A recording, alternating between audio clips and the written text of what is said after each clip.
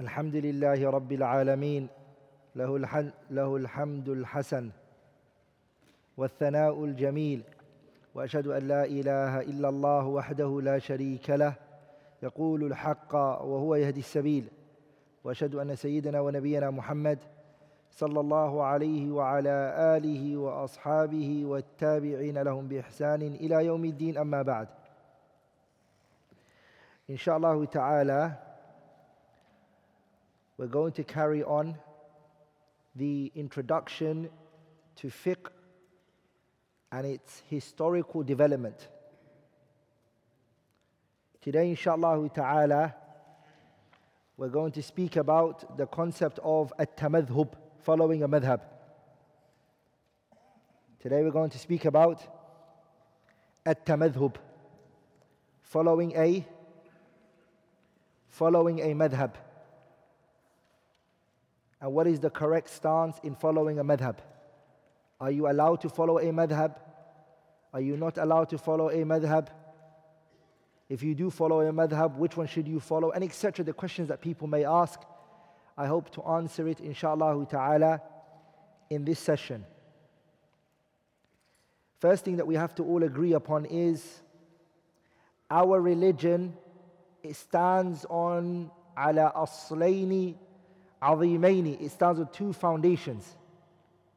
Our religion, it stands on two great foundations. Without it, your religion goes. The first of them is تجريد التوحيد لله تعالى, to single Allah in oneness, to single Allah in ibadah. And the second foundation in which it stands on is الاتباع للنبي صلى الله عليه وسلم, and following the Prophet صلى الله عليه وسلم. So our religion, it stands on those two foundations. The first one is تجريد التوحيد لله تعالى, that you only worship Allah Azza wa Jal, you don't associate partners with Him. And the second thing is الاتباع, to follow the Messenger عليه الصلاة والسلام.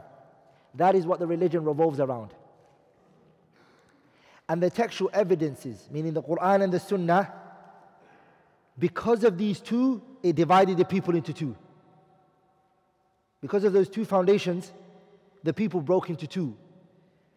Ahlus Sunnati wal Jama'ah, those who hold on to the two principles that we mentioned. And so they are the guided people. They are referred to as what? As Ahlus Sunnati wal Jama'ah.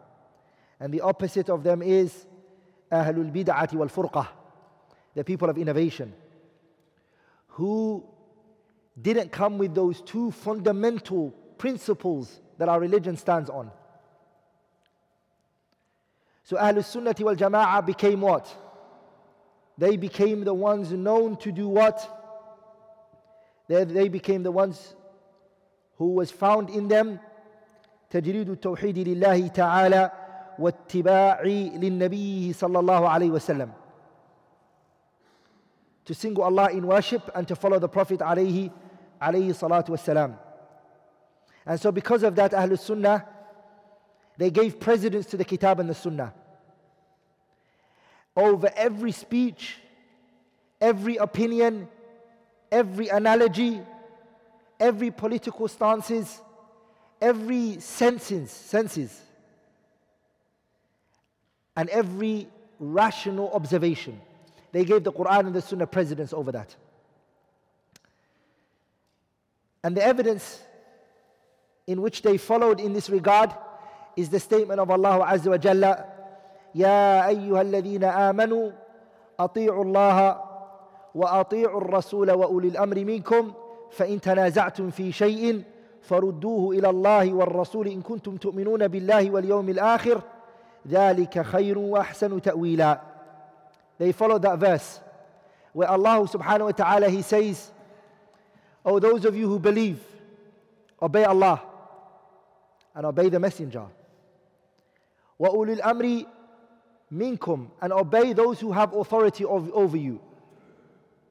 If you look at that verse, Allah subhanahu wa ta'ala, He said, "Ya ayyuha alladhina amanu," those of you who believe, "Ati'u Allah," obey Allah. وَأَطِيعُوا الرَّسُولَ, and obey the messenger. Ponder here. Obey Allah and obey the what?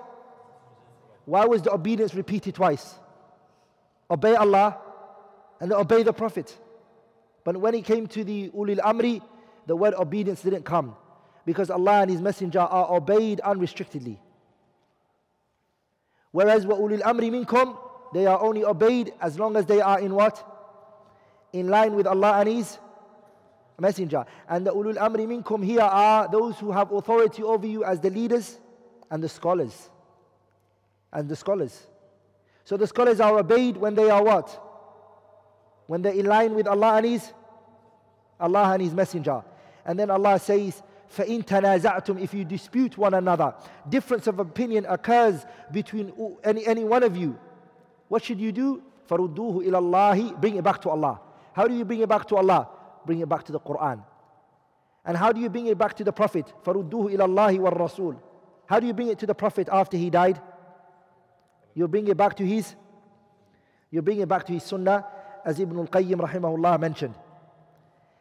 Allah subhanahu wa ta'ala also said in the ayah, اتبعوا ما أنزل إليكم من ربكم ولا تتبعوا من دونه أولياء قليلا ما تذكرون.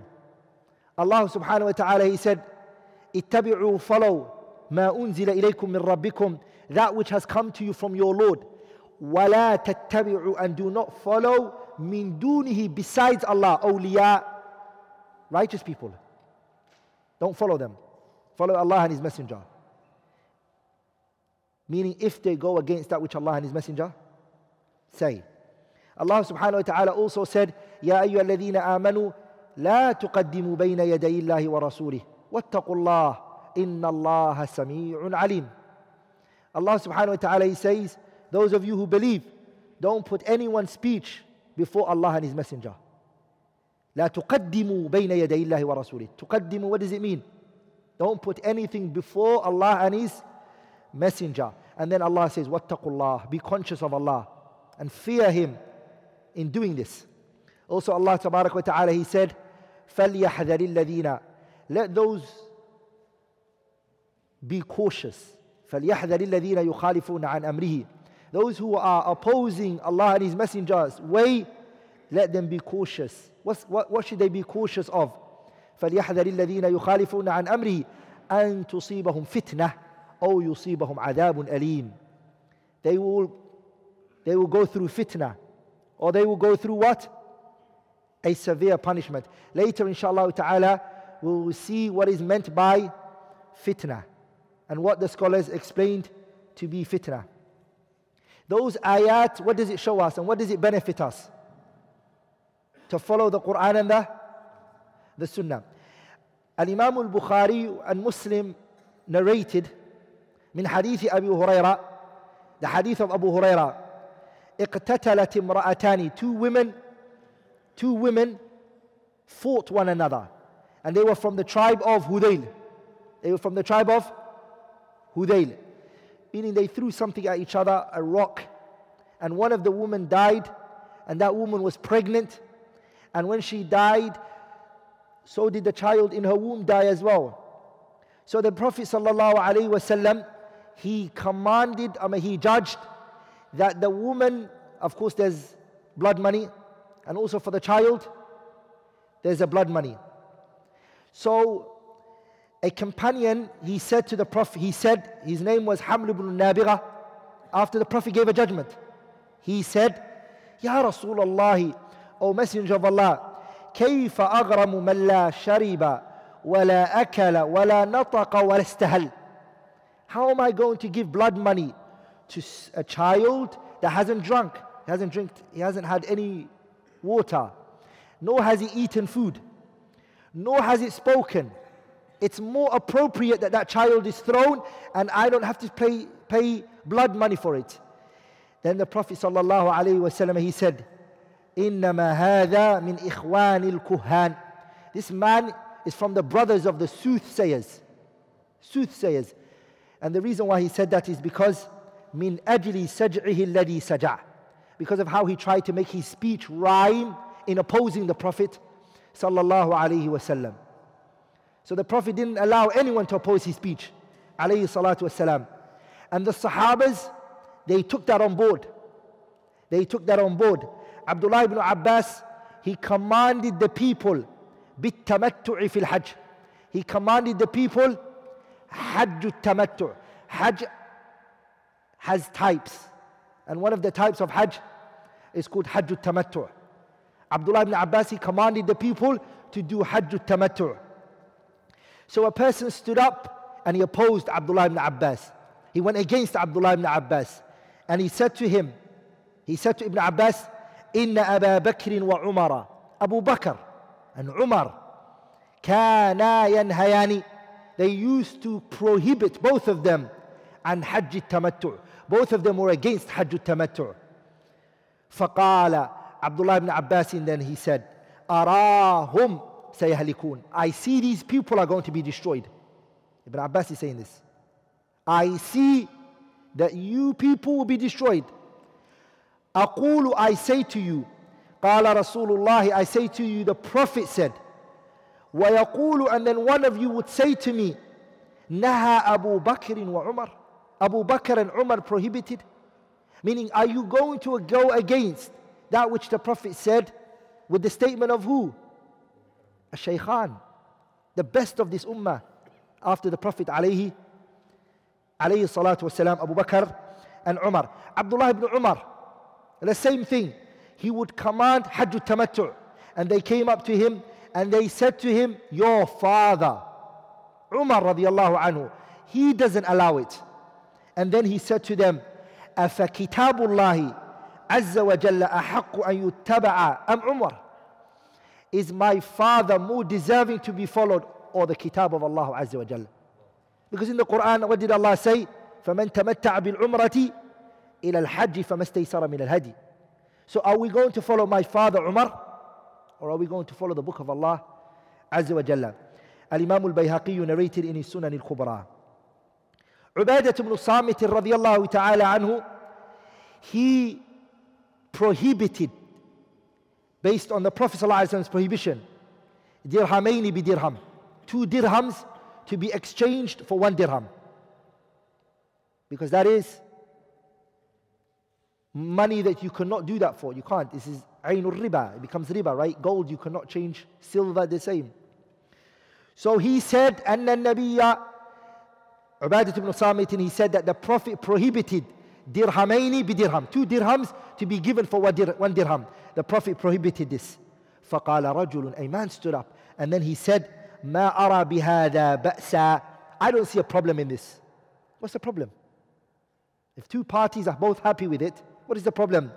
And then Ubadah ibn Samit, he said, أَقُولُ قَالَ النَّبِيُّ صَلَّى اللَّهُ عَلَيْهِ وَسَلَّمَ. I am saying to you, the Prophet said, وَتَقُولُ, and then you come and you respond to me by saying, لَا أَرَى بِهِ بَأْسًا, I see no problem with it.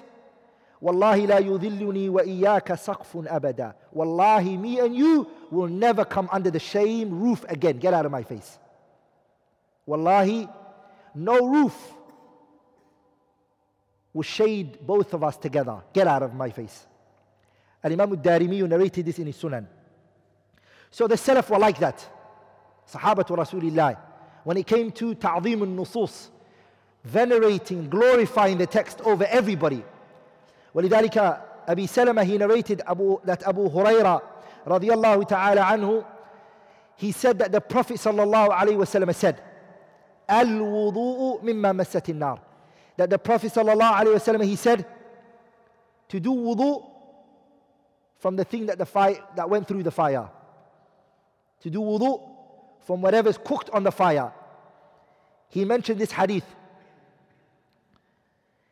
Abdullah ibn Abbas radiyallahu ta'ala anhu, a noble companion, he said, Ya Aba Huraira. Abdullah ibn Abbas said to Abu Huraira, أَنَا تَوَضَّأُ مِنَ الدُّهْنِ أَنَا تَوَضَّأُ مِنَ الْحَمِيمِ. Should we do wudu from hot water? Because you said anything that goes through water, we have to do wudu from. Does that mean we have to do wudu from water? Hot water. Trying to oppose what the Prophet said, right? So he said, Abu Huraira then said to him, Ya ibn akhi, إذا سمعت حديثا من رسول الله ابن عباس.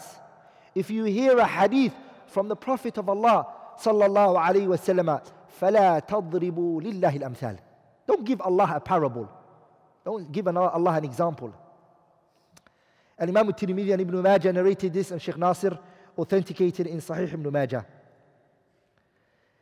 Ibn Sirin, Qatada narrated, he said, حدث ابن سيرين, Muhammad ibn Sirin.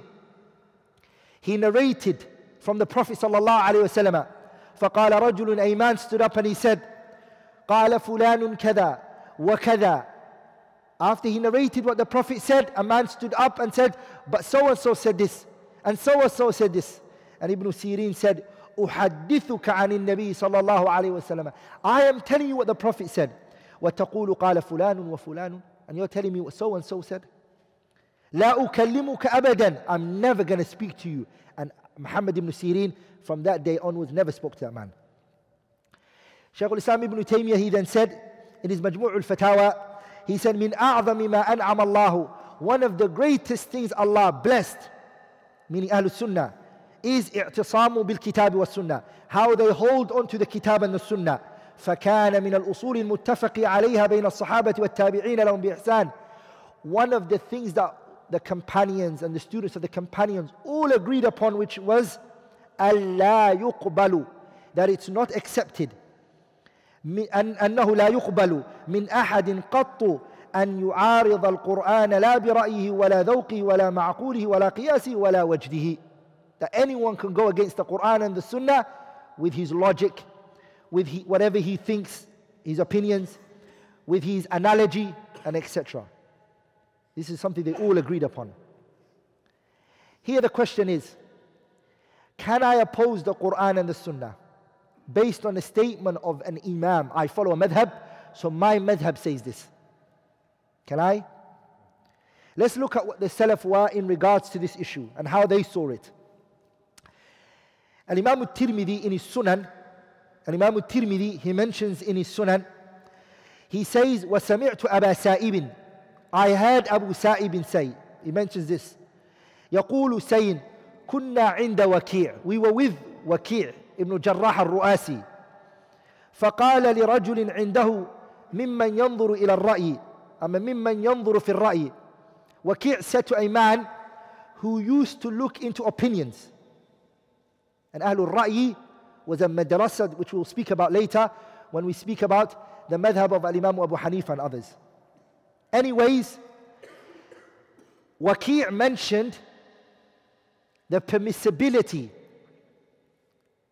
of Ish'ar al-Budn, to place a mark on the Budn. Budn is the animal that's going to be slaughtered for the Hadi in Hajj, to place a mark on it. So when he mentioned that this is a sunnah from the Prophet of Allah, Nabiullah Muhammad, Waki', a man stood up and he said, Ibrahim al-Nakha'i, who's a tabi'i, Jalil, a noble tabi'i, he said, al-ish'aru muthlah, to make a mark on an animal is mutilation. And mutilation for the animal is not allowed. You can't cut an animal's nose and ears. You can't mutilate an animal. So placing a mark on it, it falls under mutilation, is not permissible. Waki' and Aba Sa'ib, he said, فَرَأَيْتُ وَكِيعًا غَضِبَ غَضْبًا شَدِيدًا. Waki' became excessively angry. And then he said, أَقُولُ لَكَ, I am saying to you, قال رسول الله, the messenger said, وَتَقُولُ قال إبراهيم, and you're telling me Ibrahim al-Nakha'i said, مَا أَحَقَّكَ, your rights, what you deserve right now is بِأَن تُحْبَسَ, that you get prisoned, you get put behind bars. ثُمَّ لَا تَخْرُجُ, and then you do not come out from prison, حَتَّى يَنْزِعَ عَنْ قَوْلِكَ هَذَا, unless you come back from what you just said. That's how harsh they were. Listen to this. This is the most shocking thing that you come across. Ibn Abi Dhi'bin, something he said about Imam Malik. Who's Imam Malik? Imam Malik is Imam Dar al-Hijrah. Imam Malik, Sahib al-Muwatta. Imam Malik is An-Najmu, he's a star in Sunnah. Sahih. Imam Malik, when it came to Majlis al-Khiyar, the hadith of the Prophet ﷺ, he said, Al-Bayyani, that the two transactions of the two people is based upon bil khiyari ma lam yatafarraqa, as long as they don't depart from one another. صح? When two people buy from one another, they have time which they can come back from their view and say, you know what, give me back my money. I don't want the product. The person has a what? That majlis. Imam Malik, this hadith, he didn't accept it. And of course, he has his own interpretation and his own reasons. Okay? Like Ibn Abi Dhi'b said something very powerful. When he was told, and Imam al-Dhahabi mentioned in his Sir Alam al-Nubala, let me read it. قال أحمد بن حنبل بلغ ابن أبي ذئب, it reached Ibn Abi Dhi'b, a great Imam who is equivalent to Imam Malik or close to Imam Malik, أن مالكا لم يأخذ بحديث, that Imam Malik did not take the hadith البيعان بالخيار. He didn't take this hadith, Imam Malik. فقال Ibn Abi Dhi'b, he said يستتاب, Malik is told to repent. فإن تاب, if he repents then that's good. وإلا ضرب عنقه, except or else Imam Malik is killed. Or else Imam Malik is killed for that, for going against the Prophet's hadith. That's Imam Malik. Look what Imam Ahmad said straight after that. And Imam al-Dhahabi mentions in his Sir Alam al-Nubala. He said, Ahmad ibn Hanbal, he said, هو أروع وأقول بالحق من مالك. Ibn Abi Dhi'b is right in this issue. He has more wara and he's more safer in this issue than Imam Malik. But Imam al-Dhahabi didn't like that. And he said, لو كان ورعا, if Ibn Abi Dhi'b had wara كما ينبغي, as it was, لما قال هذا الكلام القبيح في حق إمام عظيم, he would never have said something filthy like that regarding a great Imam such as, you know, Imam al-Dhahabi, when you read his Siyar Alam al-Nubala, sometimes he gets angry of some people, statements that they say, and he gives a ta'qib. He says, if Ibn Abi Dhi'b is a person who is righteous and he has wara in his statement, then he wouldn't have said this about Imam Malik. Ala kulli hal, the point I want to get from this story is how they were strong and harsh and tough in the issue of following the nusus al-wahyayn, and the fact that you're not allowed to go against the kitab and the sunnah for whatever opinion that you think is out there, if it goes against the Quran and the sunnah. Here the question is, brothers, now this is the golden question, which is, some people, it seems as though when they look at all of those statements and when they look at those evidences that I brought, that it only refers to the people of knowledge and not the ignorant ones. That the ayah that I mentioned, فَلْيَحْذَرِ الَّذِينَ يُخَالِفُونَ عَنْ أَمْرِهِ أَن تُصِيبَهُمْ فِتْنَةٌ أَوْ يُصِيبَهُمْ عَذَابٌ أَلِيمٌ. أما the ayah, اتَّبِعُوا مَا أُنزِلَ إِلَيْكُم مِّن رَبِّكُمْ وَلَا تَتَّبِعُوا مِن دُونِ أَوْلِيَاءَ قَلِيلًا مَا تَذَكَّرُونَ. يا أيها الذين آمنوا لا تقدموا بين يدي الله ورسوله واتقوا الله إن الله سميع عليم. The ayah, يا أيها الذين آمنوا أطيعوا الله وأطيعوا الرسول وأولي الأمر منكم فإن تنازعتم في شيء فردوه إلى الله والرسول إن كنتم تؤمنون بالله واليوم الآخر ذلك خير وأحسن تأويلا. Those verses and many other verses, they look at it as though it's only for the scholars, and that the Ammatun Nas, they are not being spoken to here, and that's incorrect.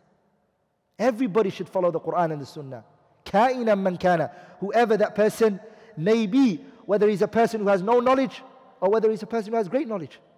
Everybody has to follow the Quran and the Sunnah. But the way that everyone has to follow it is different, la shak. And that needs tafsil, which we'll come to.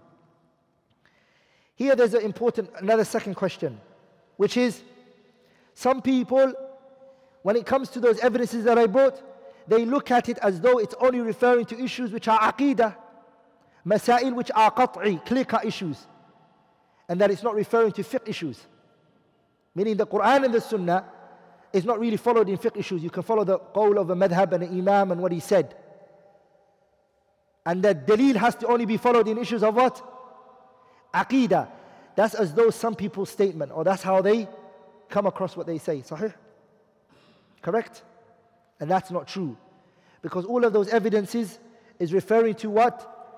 Al-masail al-ilmiyah and also al-masail al-amaliyah. Aqidah and fiqh, both. And the Salaf, if you really look at them, you actually find when it comes to these issues of following the Quran and the Sunnah, the overwhelming majority of times they were referring to people who went against a fiqh issue, not actually an aqeedah issue. Are we all together, brothers? If you go and read the great noble book, I'lam al-Muwaqqi'in, written by Ibn al-Qayyim, you actually find that the majority of the times, the things that were spoken about were fiqh issues, which they were staunch and tough on, not necessarily aqeedah issues. Here I want to mention some statements of the Salaf in this issue. And Imam Ahmad rahimahullah, he said something very powerful. He said, عَجِبْتُ لِقَوْمٍ, I am fascinated with the people. Who's saying this? And Imam Ahmad is saying, عَجِبْتُ لِقَوْمٍ, I am fascinated with the people. عَرَفُوا الْإِسْنَادَ, they know the chain. وَصِحَّتَهُ, and they know its authenticity, whether it's sahih or da'if, they know it. يَذْهَبُونَ, and then they go إِلَى رَأْيِ سُفْيَانَ, then they go and they take this view of Sufyan al-Thawri. They know the chain, they know the hadith, they know its authenticity, they know it, and then they leave that. And they go to whose view? They go to Sufyan al-Thawri rahimahullah ta'ala. And then he recited the ayah, فَلْيَحْذَرِ الَّذِينَ يُخَالِفُونَ عَنْ أَمْرِهِ أَن تُصِيبَهُمْ فِتْنَةٌ أَوْ يُصِيبَهُمْ عَذَابٌ أَلِيمٌ.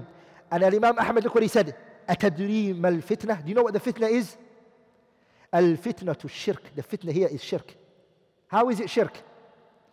Because لَعَلَّهُ إِذَا رَدَّ بَعْضُ قَوْلِهِ أَن يَقَعَ فِي قَلْبِهِ شَيْءٌ مِنَ الزَّيْغِ فَيَهْلِكْ. Because remember, when you reject one issue, one dalil, if you reject it, you're going to reject 10, 20, 30, 40, 50, 100, and you're going to go. And then you're going to come out with the view that we should only take the Quran. And then after that, you just walk away from the religion. And that's how it starts. Rejecting one evidence. Turning away from one evidence. So don't belittle one dalil. ولذلك, the person who wants the haqq, he will take one evidence if it's brought to him, and that's enough for him. One evidence is enough for him. The same way, he won't go against one evidence. Here, another point that we want to go into, these madhahib al-fiqhiyya that we see, madhab al-imam Abu Hanifa, madhab al-imam Malik rahimahullah, al-imam al-Shafi'i, and al-imam Ahmad ibn Hanbal rahimahullah. These madhahibs, and if we add a fifth one which we're going to mention inshaAllah ta'ala, madhab al-Zahiriyya. I'm going to speak about these 4 or 5 madhabs, and we do believe that there are 5 madhabs. Some scholars don't believe that, and it's a khilaf whether this 5th one can be counted or not, but that's a side point. These 5 madhahibs, they came about, but they came after the 3 noble generation. They came after that. بعد قرون, after القرون الأولى المفضلة. They came after the 3 noble generation. They came after خير الناس قرني ثم الذين يلونهم ثم الذين يلونهم. They came after that. They spread after. This is where these madhabs came. The students of these imams spread their madhabs. And they're the ones who combined it. They're the ones who collected it. They're the ones who then looked into it and brought principles out of it. وَمَا إِلَى ذَلِكَ. And then they became the 4 madhabs, the 5 madhabs that are followed. There were other madhabs. There were other madhabs, such as Sufyan al-Thawri, rahimahullah, he had a madhab. And al-Imam al-Awza'i, he had a madhab. Al-Layth ibn Sa'ad had a madhab. Ishaq ibn Rahuyat had a madhab. Abu Thawr had a madhab. These are madhabs that existed. Lakin in darasa, it perished. And it went. وَلَمْ يَمْتَدَّ, and it didn't spread like these 4 madhabs spread. These 4 madhabs, they spread until today we see them. But the question is, just because these 4 madhabs are present till today, from that time till now, does it mean that the haqq is in these 4 madhabs? Does it mean that because the other madhabs went, that's an indication and an evidence that the haqq is restricted to these four Imams, Al-Imam Abu Hanifa, and Al-Imam Malik, Shafi'i and Ahmed, and that the haqq is not outside this. Is that what it means? Does it mean that these madhabs are hujjah, a proof that we should follow? Does it show that we have to follow these madhabs? And does it also show any other madhab other than these four are weak? Is that what it shows? No, it doesn't. And there's something I want you to all memorize, inshallah ta'ala, which is these madhabs spreading and staying till today is a amrun kawniyun la shar'iyyun. It's a universal issue, and it's not a legislational issue. It's a universal thing. It's from Allah's way of doing things. Allah has a sunnah, a way that He does things subhanahu wa ta'ala, a path in which He does things subhanahu wa ta'ala. And so these four madhabs spreading is a universal issue. And you're not allowed to use a universal issue to make it a legislational matter. Ihfadhu, memorize this point. You are not allowed to use a universal issue and say that because universally this happened, it must be this shar'an. I'll give you an example. Somebody can say, I went to the grave so-and-so and I asked him for a child. I've been asking it for 10 years and Allah gave me a child. So that means it's permissible for me to ask the dead. What did he use? He used a universal. Something happened for him. And so this universal thing is making him say what?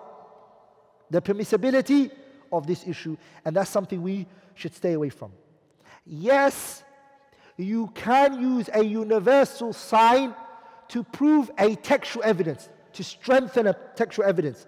There's a dalil in this issue, and then you're trying to prove a universal sign to support it. Are we all together? Such as Allah Tabarak wa Ta'ala, He destroys the oppressors. And then you bring an example and you say, look at these oppressors, Allah destroyed them. وَمَا إِلَى ذَلِكَ. That's permissible. But to make the ruling for something which has no textual evidence, but your evidence here is a universal evidence, this is not correct. Does that make sense? Does everyone understand that point? That's very important that we understand it. So the question here is, why did these four madhabs spread and not the rest? The reason why these four madhabs spread is because they venerated and glorified the textual evidence, the Quran and the Sunnah. That doesn't mean the other Imams didn't, but these four Imams, they stuck by the textual evidence, the Quran and the Sunnah, and they honored it and they glorified it. And because of that, Allah Tabarak wa Ta'ala allowed their statements and their views to spread. Not because they are infallible and they're free from mistakes. That's not why it spread. And that's not why it continued. That is not why it continued. Let me give you some examples of how they respected and honored and venerating their textual evidences. Ibn al-Qayyim said, وَقَدْ نَهَى الْأَئِمَّةُ الْأَرْبَعَةُ عَنْ تَقْلِيدِهِمْ. The four Imams, Abu Hanifa, Malik, Shafi'i, and Ahmed, four of the Imams, all of them prohibited to be blind followed. All four of them said, no one should blind follow us. وَذَمُّوا, and they rebuked مَنْ أَخَذَ أَقْوَالَهُمْ بِغَيْرِ حُجَّةٍ. And all four of them rebuked anyone who took their statements without any proof. They rebuked that. How dare you do that? The four Imams did that. Ibn Hazm, he said in his kitab Al-Ihkam في أصول الأحكام, وقد ذكرنا أن مالكا وأبا حنيفة والشافعية لم يقلدوا ولا أجازوا لأحد أن يقلدوهم ولا أن يقلد غيرهم. Malik, Abu Hanifa, Shafi'i, they did not blind follow anyone. ولا أجازوا, nor did they allow anyone to blind follow them. And they also didn't allow anyone to blind follow anyone else. ولذلك, they said لا يحل لأحد, it is not permissible for anyone أن يأخذ بقولنا, to take our statements, ما لم يعلم من أين أخذناه, if he doesn't know where we took it from. No one should take our statements if he doesn't know where we took it from. Ibn Abdul Barr mentions in his Kitab al-Intiqa that they said لا يحل لمن يفتي من كتب أن يفتي حتى يعلم من أين قلت. It is not permissible for anybody to give a fatwa from my book until he knows where I took it from and why I said it and what was my reason behind it. Al-Imam Malik, he said, إنما أنا بشر. Al-Imam Malik is saying this. I am a human being. أخطئ, I get it wrong. وأصيب, and I get it right. فانظروا في رأيي, look at my opinion. فكل ما وافق الكتاب والسنة, everything that is in line with the kitab and the sunnah, فخذوه, take it. وكل ما لم يوافق, and everything that is not in line with the kitab and the sunnah and is not in agreement with the kitab and the sunnah, فاتركوه, leave it, abandon it. Ibn Abdul Barr mentions that in his kitab Jami' Bayan al-Ilmi wa Fadlih. And Imam al-Shafi'i said a statement that deserves to be written in ink of gold. He said, أجمع المسلمون, the Muslims are unanimously in agreement على أن من استبانت له سنة عن رسول الله صلى الله عليه وسلم, that anyone who the Quran and the Sunnah becomes clear to him. This is ijma', there's no khilaf.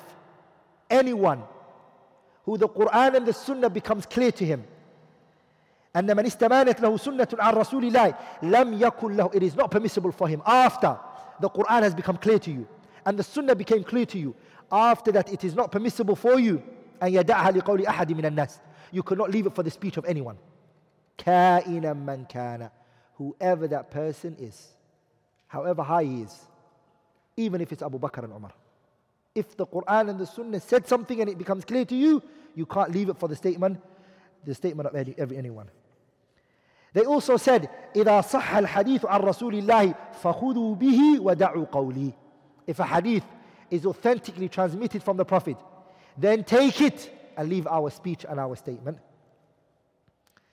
Ibn Hazm, he mentioned بسنده, with his chain, عن المازني, that Al-Imam al-Shafi'i, he prohibited أنه نهى عن تقليده وتقليد غيره.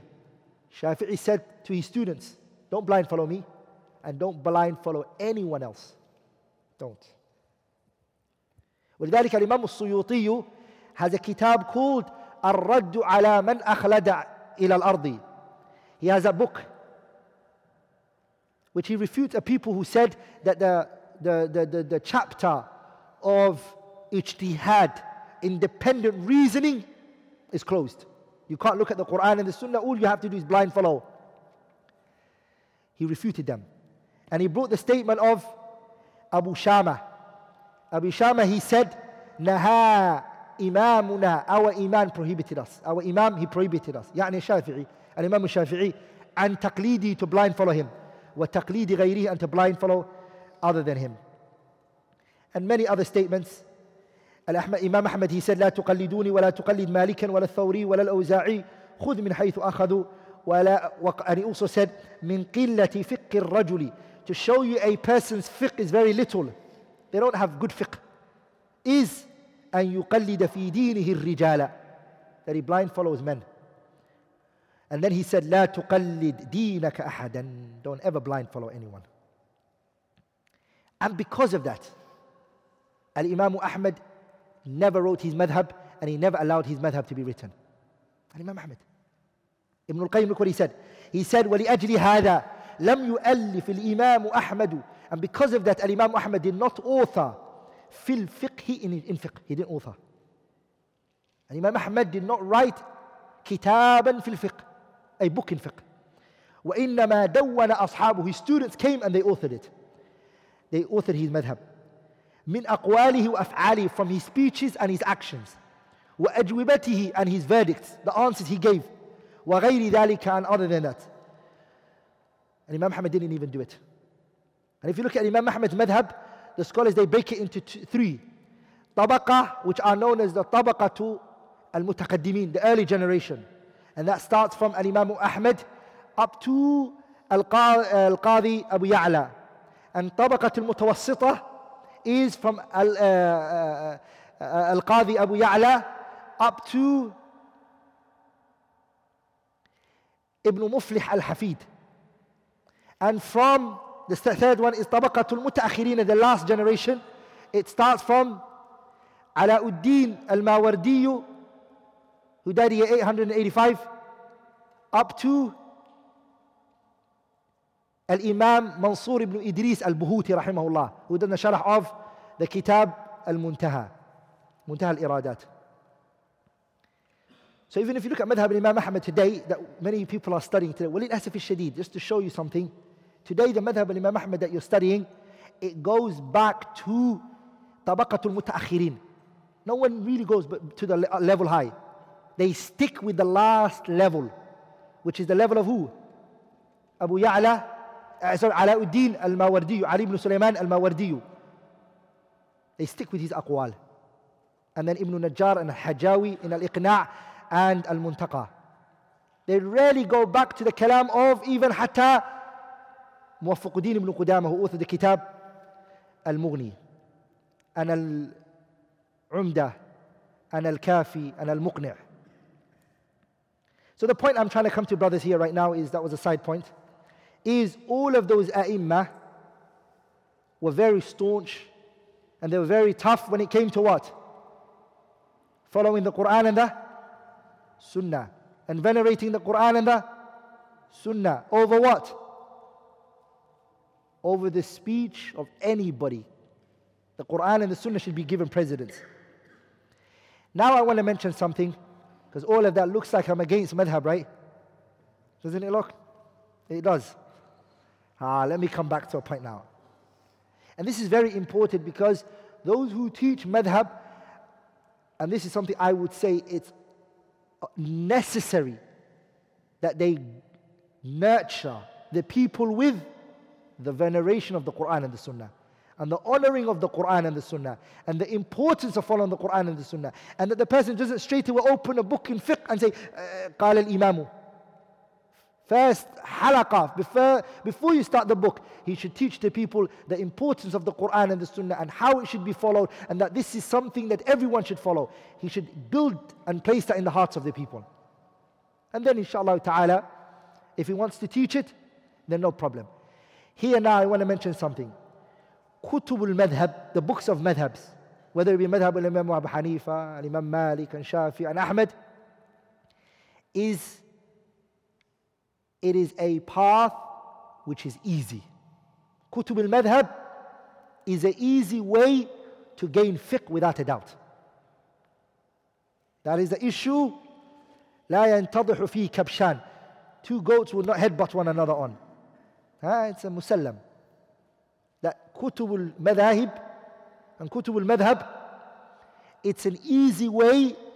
أسهل طريق وأيسرها. It's the easiest and the most simplest of way to gain fiqh. But the question is it the only way to gain fiqh? No. So please distinguish these two things from one another. Those who say that you have to study a fiqh and that's the only way to understand the Quran and the Sunnah, and those who say, no, that's not the only way. There are other ways, but the best and the easiest is to study through fiqh. Do you see the difference? Some are saying, السبيل الوحيد لطلب العلم, to gain knowledge, والتفقه, and to have understanding, is through madhabs. There's no other way. And another group is saying, no, there are other ways. And we're going to show other ways that there are. Okay? There are other ways. But the easiest, the simplest, is without a doubt, no one can deny that, it is through following a madhab and going through a madhab. That is the easiest way. That is the easiest way. But here the question is, and it's a common question that is asked, هل يجب التمذهب? Following the madhab, is it wajib? Is it wajib to follow madhab? Isn't that a common question that's asked? No. No, it's not obligatory. Why? Because anyone who says it's obligatory, he's talking about hukmun shar'i. Hukm shar'i, which is taklifi. He's given a jurisprudent ruling. And the wujub, the obligation goes back to where? Al-Quran, wa Sunnah, wa Ijma'ul Ummah. The Quran and the Sunnah and the Ijma' can only make something obligatory, right? So here, following the four a'immatul arba'ah, you have to be upon a madhab. The person have to bring it from the Quran or the Sunnah, or they have to bring us a consensus. They have to bring us a consensus. Will they be able to bring a Quran in this issue? Can they? Who came first, the four Imams or the Quran and the Sunnah? So the Quran and Sunnah cannot support that. Sah? And as for ijma', then it can't be the ijma' of the Sahabas because they were after the Sahabas. Are we all together? So here the question is, the following of madhabs is not obligatory at all, but it's permissible. It's a wasila, it's a means. It's a path you can take, but it's not obligatory, it's not wajib. And those who have said that it's wajib are the muta'assibeen of the usuliyin. They are people who are fanatic from the usuliyin who say that. Lakin you will never come across a scholar who is a muhaqqiq who will say such a speech. Never. Scholar who is a muhaqqiq, mudaqqiq, will never say something like that. Will never say something like that. Another question now. Is the truth restricted to these four? It's another question, right? Which is a mas'ala the scholars speak about, which is inhisarul haqq. Is the truth restricted to these four? Meaning it doesn't leave any of those four. If Ahmad didn't say it, Shafi'i said it. If Shafi'i didn't say it, Abu Hanifa said it. If Abu Hanifa didn't say it, Malik said it. It's with one of them. Are we all together? To the extent that they say if these four agree with each other on an issue, it has to be a consensus and we have to follow it. Are we all together? Here the question is, this issue would need a dalil from the Quran and the Sunnah and the Ijma', and of course that cannot be found from the Quran or the Sunnah or the Ijma'. So what can they use? Those who say that the truth is restricted to the four Imams. The only thing that they could use that's left for them is universal. The universal signs. What do I mean by the universal signs? That they say scholars have come generations after generations and they've been following these four madhabs, not any other madhab. And here it takes us back to something we mentioned before, which was what? Can you use a universal sign for a shar'i ruling? Can you? Are you allowed to? Does the tatabu'ul ulama, because the scholars have followed on this issue and that they studied these books, does it show that the truth is restricted to this? No. Rather, opposite is true, which we'll come to later, inshallah ta'ala. I'm going to prove it even more. Later, bi'idhnillah al-kareem. Another group of people will come and they will say, these books, madhab books that we have in front of us, they have been worked on. حُرِّرَتْ وَضُبِطَتْ أُصُولُهَا وَقَوَاعِدُهَا. Its principles, its foundations have been worked on centuries, decades, and it has gone through the test of time. That's what they say. We will say all that has proven is not that it's obligatory to follow it. It hasn't proven that. Nor did it prove that the truth is restricted in those four. It hasn't proven that. But the thing that it has proved for us is that these madhabs are mutakamil. That mashallah, it's complete. It's been really served. It's been taken care of. Allah has protected this Imam's speech. That's all that can be said about it. But it doesn't prove that the haqq is restricted with these four. Nor does it prove that it's obligatory to follow those four.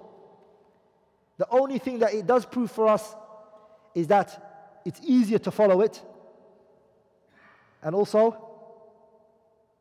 that it's also a madhab that has imams whose works have been worked on and it has been completed. Okay? But it doesn't show that you have to follow it. And sometimes these are the things that they use for you. They say to you, Akhi, look at these madhabs. This book started from this place and it went through this and then this. And these scholars are at least a decade, 1,000 years ago before us, or they've been these many years before us. And look at these books. We'll say that these books are good and they're easy to read or to go on and to benefit from. But it doesn't show that it's obligatory to follow it, nor does it show that the truth is restricted in it. Another point that I want to prove is, if you look at today, you actually find some of the majami' al-fiqhiyya, and you look at the mu'assasat al-ilmiyya and the dur al-ifta. In some Muslim countries, they actually give fatwa other than the four a'immatul arba'a, what they believe, outside it. Some of the big, like Azhar, like Hayat Kibar al-Ulama, like Rabidat Alim al-Islami, like Majma' al-Fiqhi, some of them give fatwas in issues that are in opposition to the four madhabs, all of them. Example, talaq al-thalath, the three talaq, that it happens as one, even if the person intended three. This is against the four imams. And this is the fatwa given by some of the majami' al-fiqhiyya. So they don't believe that the truth is restricted with the four. Are we all together, brothers? This madhab is a madhab that's Umar radiallahu anhu believed it, and before him, and Shaykh al-Islam Taymiyyah pushed it. Are we all together? Like Imam Abu Hanifa and Malik and Shafi and Ahmad, all four of them don't believe that. Are we all together, brothers? And this is one of the issues that Shaykh al-Islam Ibn Taymiyyah, because of it, he went behind prison. He went to prison for it. Also the issue of musabaqatul khayli wal ibil, the racing of the horse and the camel, without having to bring a third one, which is known as the muhallil. You don't bring a muhallil without it. The racing of the horses, the permissibility or not, the permissibility of the horse racing and the camel racing without a muhallil. This is not madhab of the a'immatul arba'ah. This is the view of Abu Ubaidah and also Ibn al-Qayyim in his kitab al-Furusiyah. He wrote a whole book on it. Are we all together? Some majami' al-fiqh give this fatwa. Are we all together, brothers? And many other issues like that. Another question that I want to answer before we go into these, because we're going to study Imam Abu Hanifa in great details, inshallah, in his madhab and how it came about, and Imam Malik and Shafi'i and Ahmed. But first of all, we have to understand these points. Is it obligatory on a student of knowledge, if he wants to study fiqh, that he goes through the madhab way, has to study through a madhab way, and that he's prohibited from going to any other books that are not madhabs? Is that the case? No. What we have to understand is, it's whatever allows you to understand the kitab and the sunnah. This is a means. If there's any other means that will allow you to understand the Quran and the sunnah and have fiqh of it, it's permissible, and you're allowed to study it. You are allowed to study it. Like for example, the kitab Al-Iqna' Ibn al-Mundhir and the kitab Ad-Durar al-Bahiyya fi al-Masail al-Fiqhiyya, written by Muhammad ibn Ali Shawkani, with his own sharah, Ad-Darar al-Mudiyya, and also the sharah of Siddiq Hassan Khan, which is Rawd al-Nadiyya. Can a person study those books? Because those books are not madhabs. And even Manhaj al-Salikin by Uthman Nasir al-Sa'di, that's not kutub al-madhab. These books are not kutub al-madhab. Question here is, can a person say, I just want to do Durr al-Bahiyya, I'm going to study this book? And I don't want to go through this whole madhab process. What do we say in this situation? It's permissible.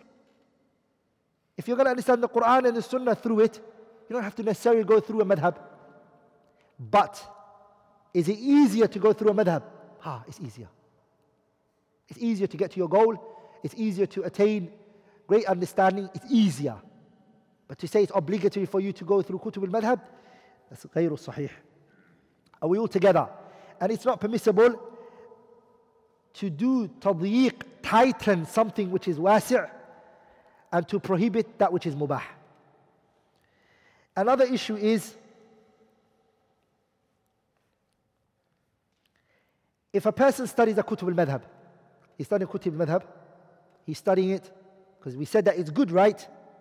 It's easier, it's faster to understand fiqh, the way that they broke it down and the way they simplified it. If that's the case, is a person allowed to study a kutub al-madhab, and if he sees an issue in it, can he go out of it? Is he allowed to go out? Or is it that he's studying this book, he has to restrict himself to this book? For example, a person is studying Matn Abi Shuja' in Fiqh al-Shafi'i. Does he have to stick to this book and not go outside it? Or is he allowed to go out? The person is either one of two. If he's a mujtahid, then la shakka wa la rayb, he's not allowed to. If he's a mujtahid, meaning he's reached a level to look at the Quran and the Sunnah, then it's obligatory on him to look at the Quran and the Sunnah and take what the Quran and the Sunnah says. And he's not allowed to take the statement of a person. The second person is a person who is a muqallid, let's say. A person who's a muqallid, a blind follower. The muqallid has to take from a teacher who gives him the evidence. Are we all together, brothers? And he has to take and trust his teacher. What does he do? He trusts the teacher who's teaching him. ولذلك some people, this is what I see in them. I'm teaching a kitab, Matn Abi Shuja'. I, Abdurrahman, مثلا, I'm somebody else who's teaching it, will see that the matn here is wrong. هذا بالنسبة إلي. I have one of two. I'm reading a kitab for you, I'm teaching you. You're studying this book with me, this Matn Abi Shuja' with me. Kitab min kutub, it's a kitab min kutub madhab al-Shafi'i. I see this mas'ala is wrong. But the Imam wrote it in the book. One of two paths is open for me. For me to say, I'm not going to tell, let's just stick to the book. And the second one is to say, no, it's wrong. Are we all together? And correct what's in the book.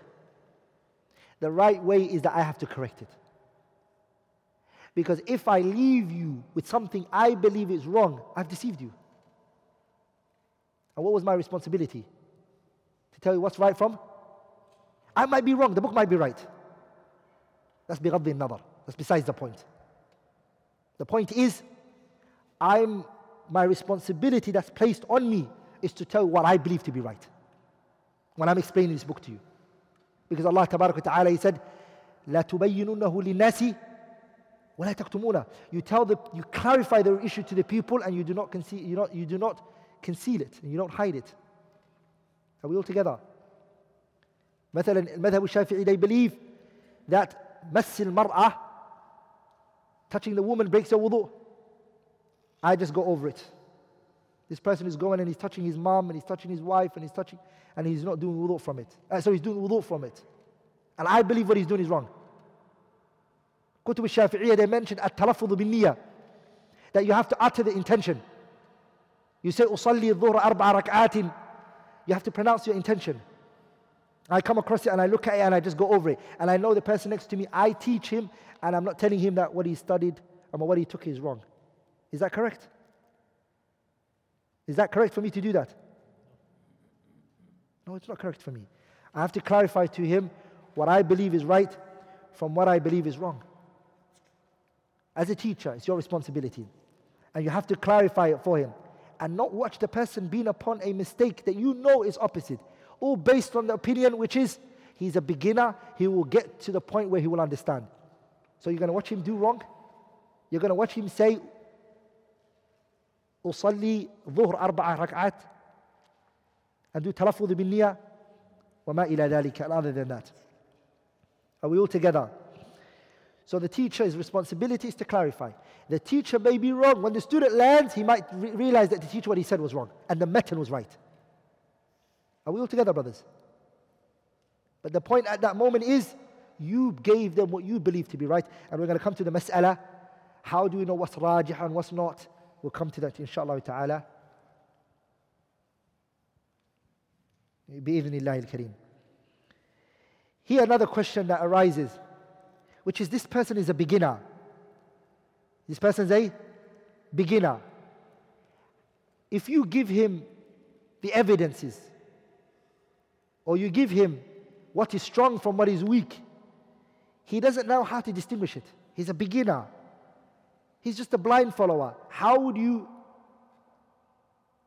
do that to him? This implies that the statement of the scholar is easier to understand than the Quran and the Sunnah. Huh? When you say that, you're saying that understanding the kalam of an imam is actually easier than the understanding of a what?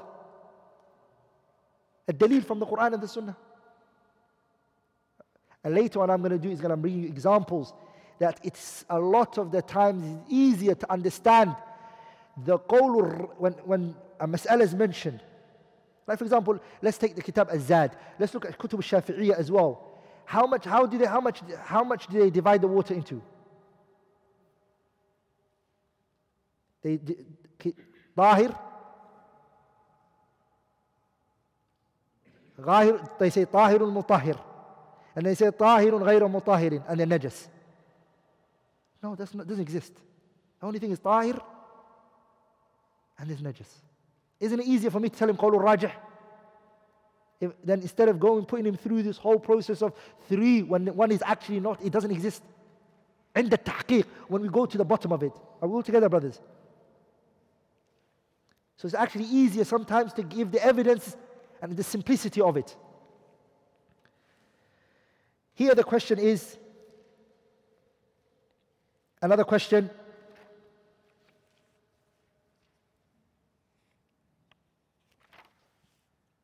Because of time, we won't be able to go through every point.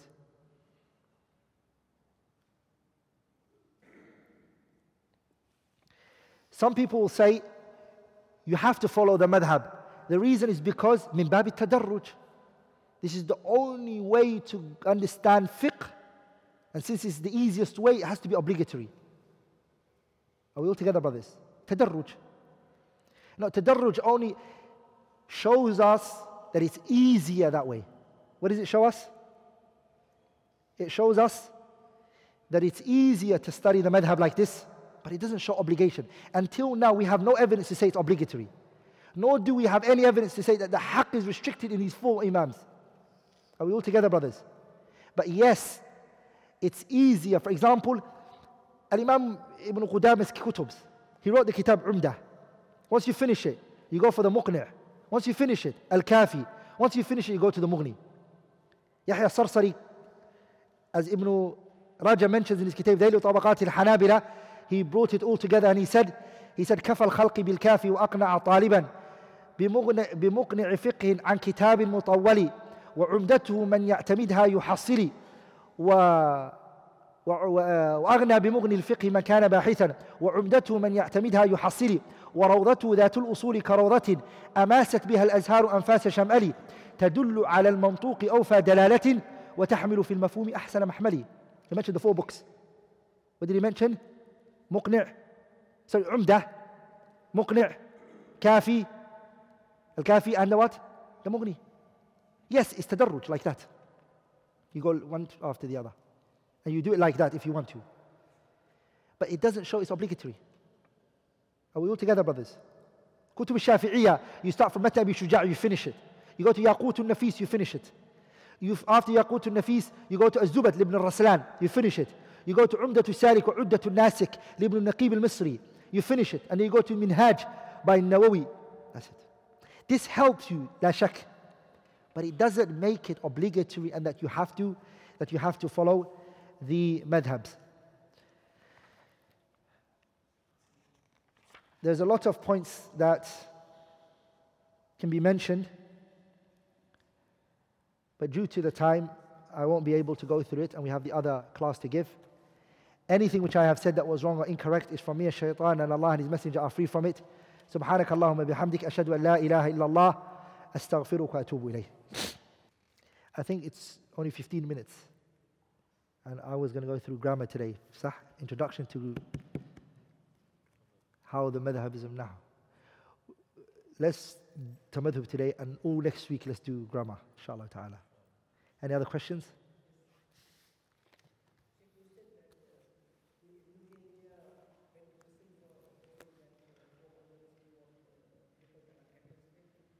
Say that again.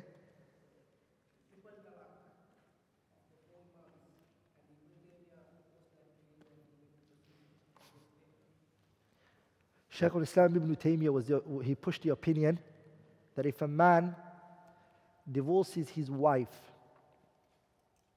with 3 talaq, that it's not considered 3, it's only 1. Are we all together?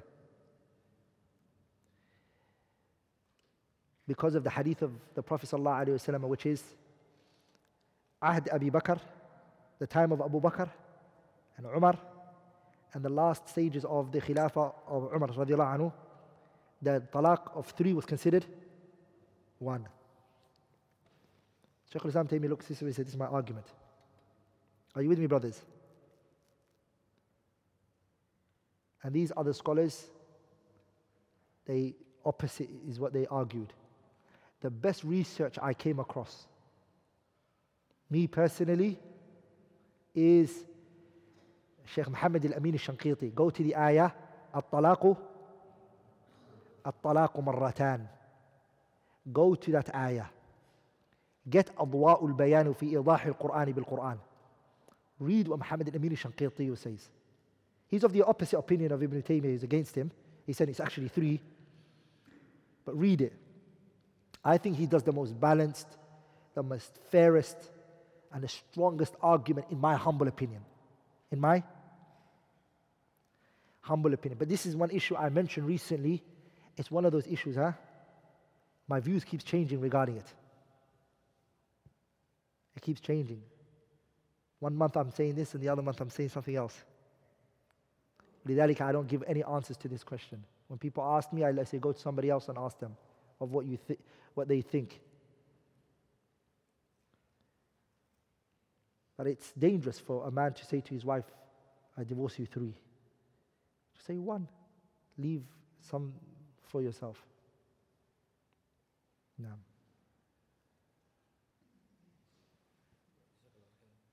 When we quote from scholars the statements where they rebuke us to take their statement from where they got it. So is that addressed to people like us or the students of the scholars who were No, this is a good point, which is Imam Ahmad, and لا تقلدوني ولا تقلد مالكا ولا الأوزاعي ولا الثوري. When Imam Ahmad said that, don't blind follow me and don't blind follow Sufyan al-Thawri, they were talking to students who they knew could research. صح؟ لذلك look at the kalam of Imam Ahmad. What did he say? He said, إني عجبت إلى قوم عرفوا الإسناد. They knew the chain. وصحته, and they know its authenticity. Like an Ammi doesn't know any of that. Are we all together? So Allah Tabarak wa Ta'ala, what did He say in the Quran? فَاسْأَلُوا أَهْلَ الذِّكْرِ إِن كُنتُمْ لَا تَعْلَمُونَ. Are we all together? But what I'm against is, Allah told us to go to Ahl Dhikri, right? That means go to a person you believe, you trust, say, teach me fiqh. You can't say to him, teach me this madhab, and I don't go outside the madhab, restrict yourself to within the madhab. You're ammi. You have to trust this person you asked. What do you have to do? Whatever tarjih he gives you, you take it. You're ammi. Are we all together, brothers? That's what the ayah shows. Whatever views he pushes, because you trusted him, he's got ilm, he's got deen, and he's got wara'. Are you with me? What was the line of poetry? وَلَيْسَ فِي فَتْوَاهُ مُفْتًى مُتَّبِعٍ. There's another shatr, I forgot it. Ah. Anyways, it means, you go to a person who you believe in his knowledge and his deen and his tadayyun and whatever, and you go and you ask him. He's got ilm, he's got deen, and he's got wara. 3 things he has to have, not just knowledge. He has to have knowledge, he's got religion, and he's a person who stays away from haram. You found that person, ask him and take it from him. After that, there's nothing upon you. Whatever he calls you to, if you take it, there's nothing upon you. You've done what Allah commanded you, which is فَاسْأَلُوا أَهْلِ الذِّكْرِ. You've asked أهل الذِّكْر. Are we all together? But as an Ammi, you can't say, which madhab are you teaching me? No, I don't want that madhab. Are you with me, brothers? No. He said if the Quran and Sunnah becomes clear to a person, it's not allowed for him to follow what the other people say. Follow any other speech, even if it is Abu Bakr and Umar. And on the other hand, we say we follow Quran and Sunnah, we fahim Sahaba, we fahim Salaf. How do we reconcile it? So, naam, this is a very good question. How do you reconcile between we follow the Quran and the Sunnah and the statement where we say we follow the Quran and the Sunnah on the understanding of on the Salaf? Can anyone try to answer that question before I do? When you go against Abu Bakr in this issue, who are you going to follow after that? مثل Ibn Abbas, Abu Hurairah. So you still follow the Salaf. صح? When we say you follow madhab is what? Al-Quran wa Sunnah bima alayhi Salafus Salih. It's 2 things. Either something they all agreed upon, then of course you have to follow all of them. Or it's a different issue which they differed on, and you follow one group and you dismiss the other. Have you followed the Salaf in this issue? You have, right? Naam. So here when we said Ibn Abbas, we don't take it, Umar and Abu Bakr, the issue of tamattu', do we take it from them? Huh? We don't take it from them. Who do we take it from? Abdullah ibn Abbas and Abdullah ibn Umar. So have we followed the Salaf? We have followed the Salaf.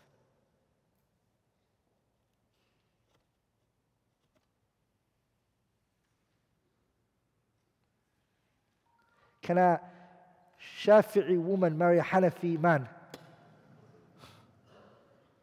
You think this is a joke, but it's written in Kutub al-Fiqh, you know that, right? When they talk about al-akfa' fi zawaj, compatibility for marriage. Shafi'iyya believe, some of the mutaakhiri Shafi'i mention 6 conditions. Al-nasab wal-deen wal-malu, and they add it into their madhab. Do you know what? Al-akfa' fi zawaj means compatibility in marriage. Age and what, and lineage and what. And then they say they have to be same madhab. Shafi'i cannot marry a Hanafi. And a Hanafi says, no, a Shafi'i. It's actually present in some of the places in the world right now. If you go to it, some madahibs don't marry each other. يُكَفِّرُ بَعْضُهُمْ بَعْضًا. They do takfir of one another. صح? It's common, it's very common. Even in the UK, where madhabs and things are slightly dying out, in the sense where people are really, their religion is dying out, forget madhab. In that situation, you still find, I remember one time I walked into a masjid. So they put green light on. The times that you're not allowed to pray, there's a green light that's on when you come into the masjid. So I didn't know what this green light was for. I just walked in, minded my own business. Allahu Akbar. Wallah, he grabbed me from the collar. I'm in the middle of the salah. He dragged me. I looked, salah's gone. He turned me from the qibla, everything. I said, what's the problem? What happened? He goes, can you not see the light is on? I said, what's the light for? He said, read the side of the wall. I said, I read the side. It says, these are the times, you can't pray at these times. I said to him, are you Hanafi? He said, no. You're Hanafi. I said to him, I'm not a Hanafi. I'm not of that madhab that you believe. I believe salat, dawatul asbab, if the salat if it has a purpose, you can pray it. The salahs that are prohibited are the ones that don't have a purpose. And I tried to break it down for him. He said, Ya Rajul, he's looking back to me. He said, listen, brother, if you're not Hanafi, get out of our masjid. Wallahi. Hakada, ta'assub. One time I was meant to do a khutbah in a masjid. From the minute I walked into the masjid, the minute I walked in, he said to us, well, you know, this masjid is a Hanafi masjid. That's the man was standing in front of the door who was taking the sadaqah money. And I came in. I was told to go into the office. When I came into the office, the brother who's in the office said, brother, just want to let you know, we're Hanafis. Okay, jazakumullah khairan. When I came to sit on the pulpit to do the khutbah, the brother who's going to do the adhan, he said, brother, just to let you know, we're Hanafis. Like he's trying to remind me, don't do anything that goes against our madhab. The khutbah and everything has to be according to the madhab. So it's very dangerous, the madhabs and this ta'assub.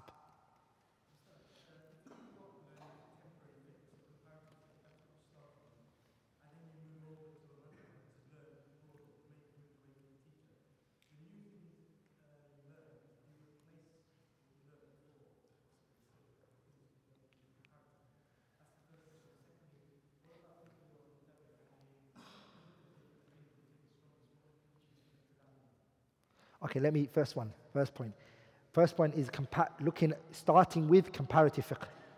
That's very hard. Because when you say comparative fiqh al-muqaran, it's like you're looking at all of the aqwal in a mas'ala.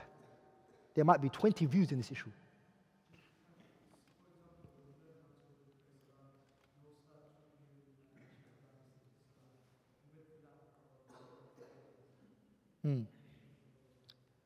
So if your teacher taught you some way, that's one view he's going to give you. He's going to say, this is the strongest, take it from me. Just know the book that you're... The beauty about it is that when he's studying the madhab, he learns that the Shafi'iyya believe this. And he learns what's strong. What's strong here is very subjective, la shak. Because later you might say to yourself, Shaykh, wallahi, may Allah honor you, wallahi, when you told us this, it's actually, the text was right. But that's not the point. The Shaykh has to fear Allah in what he believes. He has to give what he believes. Are you with me? He has to give what he believes. The student takes that view, takes what his teacher says, because he's a ammi, he doesn't know anything. So he writes it, he takes it. He studies the next book. Now he reaches, the views are being now brought open for him. The teacher's going to be like, this is the view, this, and this is the evidence. This is this group. It's their evidence. This group. This is the evidence. This group. This is the evidence. This group. This is the evidence. The student will say, hey, how do you respond to each point? 5 views, 5 evidences. Each response, and then the view that's strongest. The student might say, teacher, the tarjih, the way you strengthened it, I don't agree with you. I would say this is the most stronger one. وَمَا إِلَى ذَلِكَ. Are we all together? But before that, the teacher just has to give what he believes is the truth. Are you with me? I'm against those who say, don't say anything, just stick to the text. Don't add anything, don't deduct. Then that means you're telling the person something you believe which is wrong. You believe it's not right. And you're watching a person do it. That's khiyana, that's deception. Isn't that deception? That's wrong. What's your job? What are you meant to do as a teacher? I have to tell you what I believe is right. Whether I'm right or wrong. That's what I believe. Are you with me, brothers? My research has reached that this is right. Are you with me, brothers? So, that's how. ولذلك I taught متن أبي شجاع on YouTube. If you watch it, every mas'ala, I bring the dalil for it, I discuss it, and then we move on to the next point. I didn't teach it على طريقة المذهب. هكذا المذهب said this. Are you with me, brothers? Nor did I go into too much details in the sense where I bring furu'at and examples and many views and I confuse the person. No, the book is not like that. The book is a beginner book. Just like we did Ad-Durr al-Bahiyya, every mas'ala, what did we bring for it? Huh? Every point that we brought evidence for it. But was the usage of each evidence, was that accurate? No, that's something else. I might be wrong. Are you with me, brothers? ولذلك my humble opinion is the kitab الدرر البهية في المسائل الفقهية is one of the strongest textbooks when it comes to fiqh. It's actually tahqiq. When you look at dalil, it's the strongest. But even then, I still believe starting with the kutub al-madhab like that is easier. Are you with me, brothers?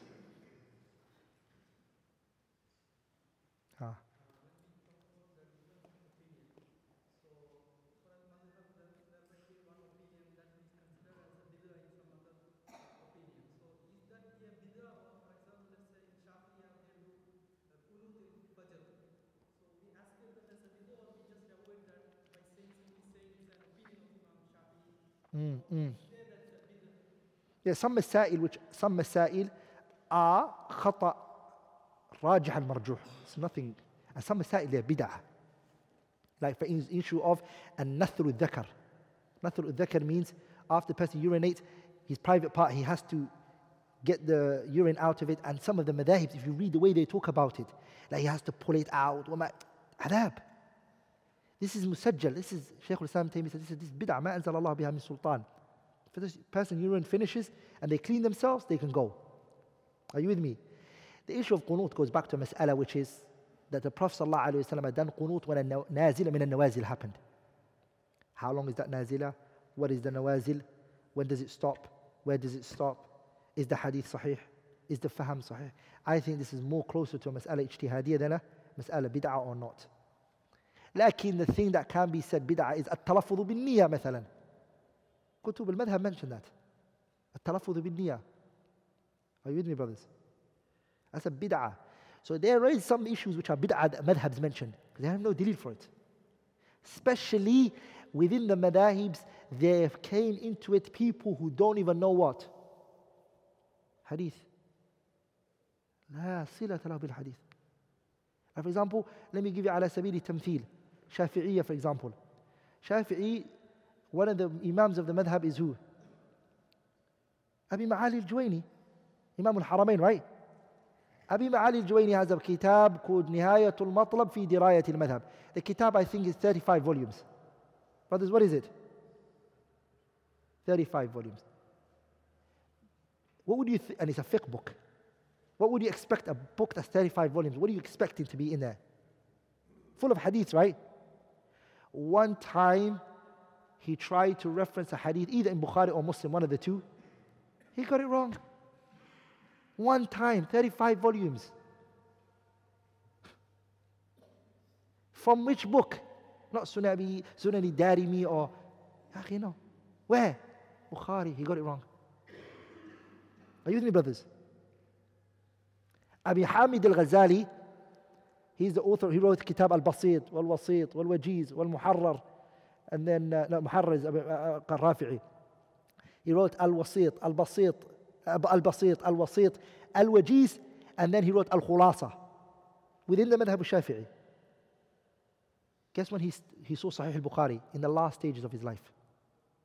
كل من ترجم له. Everyone who spoke about Abu Hamid al-Ghazali's life, and he's the Imam min a'immat al-kibar in Fiqh al-Shafi'i. They said that when it came to hadith, he was Hatib al-Layl. He was meaning he was somebody whose hadith was... Are you with me, brothers? He didn't know hadith. So where do you take fiqh from? So this is what happens to some of the madahibs, brothers. قِلَّةُ الْعِلْمِ بِالْحَدِيثِ, little knowledge of hadith, and then, the issue just really became views. They just transmitted aqwal. La shakka, they played their role. Are you with me, brothers? Lakin. No. I have two questions. If we're going to study inshallah, do you think it's better to start with the kutub al-mutaakhirin and then develop yourself so that you can understand the earlier book? Yeah. Or would you say that's just taking too long and maybe better just to go straight to the early books? The early books, for me personally, when it comes to Madhab al-Hanabila, I personally believe, for example, the early scholars are better. لا شك. Ibn Qudama rahimahullah, his books would be better. Lakin, Today, when they look at Akhtasar al-Mukhtasarat and Dalil al-Talib, and they do the Mutaakhireen and they make their way like that. And all of this was set by Al-Mardawi. He set this rule.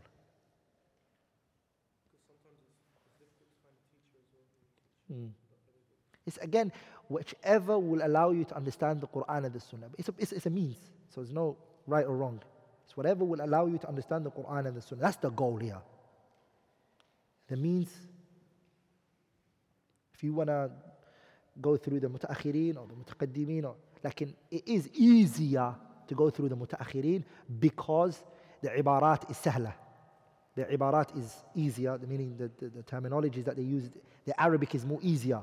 Because remember, each scholar, the reason why the books are being written is because the generations who are coming, they can't keep up with the Arabic.